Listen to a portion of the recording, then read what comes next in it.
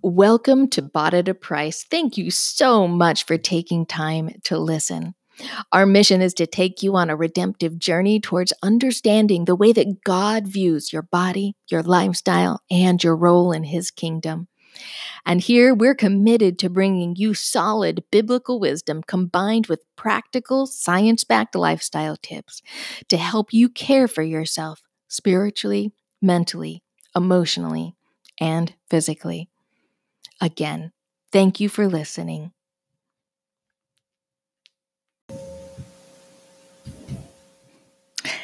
Hello. So today we're going to be talking about the tabernacle and the temple of God, and really just fast forwarding through these to get an overview of them in the Bible. These two buildings are mentioned a lot in Scripture, and you might wonder, why would God put so much information about a tabernacle and a temple in the Bible? Do these details even matter today? I mean, after all, these buildings were built thousands of years ago. Well, like I said, we are going to fast forward and really take a high level view. And I hope that this high level view helps you understand God's purpose for these two buildings, because the tabernacle and temple, they're really important to who you and I are as women of God. They have a significant role in God's forever plan of dwelling with His people. And if you believe that Jesus Christ is Lord, then the Old Testament tabernacle and temple are steps along a path that leads you and me, a path that leads all God's children to becoming His temple. So, tabernacle. Before we open Scripture, if you have listened to Bought at a Price podcast before, you know I'm a fan of definitions. So we need to look at the Hebrew and the Greek meanings for the word tabernacle first. And both in Hebrew and Greek, tabernacle pretty well means a dwelling place or home, or to dwell and camp or pitch one's tent. And in the Old Testament, you'll see tabernacle, the tent of meeting, and the temple of God used. And in the New Testament, you frequently see tabernacle translated as dwell. And when you see these words, you need to think about God's presence dwelling there. All right, our temple journey in the beginning. From the very beginning, God had a plan to dwell with His people. And in the beginning, there wasn't a need for a tabernacle or temple, since God could meet with His image bearers in the garden. But sin happened, and sin plus God, those two things don't mix. Sin meant that God could no longer meet face to face with His people. God and His image bearers were now separated by sin. But there's good news. So we're going to fast forward to Exodus. Excuse me.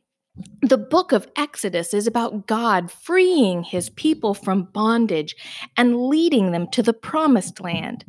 As Israel was trekking through the wilderness, God gave Moses instructions for building a tabernacle, a place where God could once again dwell among His people. It was kind of like Eden, only instead of a garden, we've got a portable tent and God's image bearers are in the middle of the wilderness. If you've gone through a wilderness season, you know these can be times when you become intimately acquainted with God.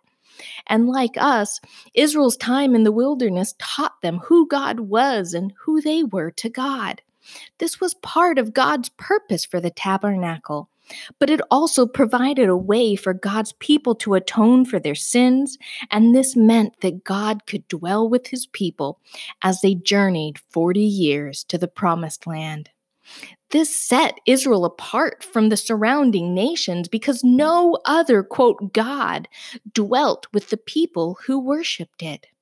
But the one true God, our God, He's a relational God, and the tabernacle meant that He could once again dwell with His image bearers. There are so many other purposes for the tabernacle, but we're going to cover those over the coming weeks. Remember, today we're taking a high-level view and we're fast-forwarding through Scripture. So we're going to hit fast forward again and look at what the temple of God was for. This lands us in the Promised Land with Israel and King David. After many years, David had decided God needed a better dwelling place than a tent. But God had other plans and told David that his son, not David, would build the temple and that David's family would sit on the throne forever. Remember that part. When Solomon built the temple of God, Solomon, that's David's son, it was called a, quote, house of prayer for all nations. God was dwelling with his people and extending his love and care to anyone who came to worship him. Once again, it's almost like the relationship God had with his image bearers in Eden, but like those first image bearers, Israel sinned and rebelled against God. They ended up captured, drug out of the Promised Land, and the temple destroyed. Back and forth, this story of Israel and God's temple goes. Sin, repent, rebuild. But by the end of the Old Testament, we're left wondering if it's actually possible for God's image bearers to dwell with their God. Yet despite Israel's struggles, the temple, like the tabernacle, had great significance and purpose. The temple of God was a place of worship and relationship, and it was a shadow of things to come.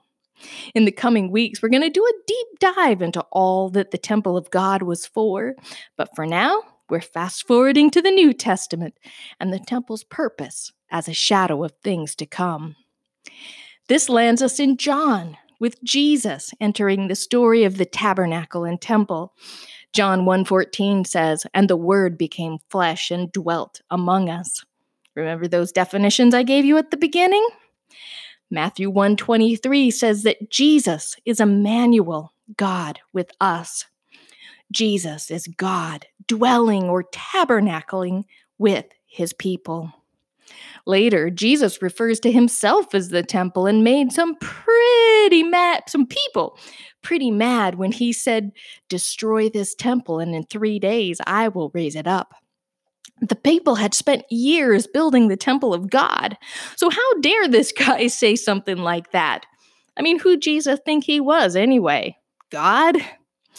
But as promised, Jesus died and rose in 3 days, and at his death, the curtain separating God from his people was supernaturally split in two. Jesus' life and death did what a man-made temple could never do. He made it possible for God to finally tabernacle with his people.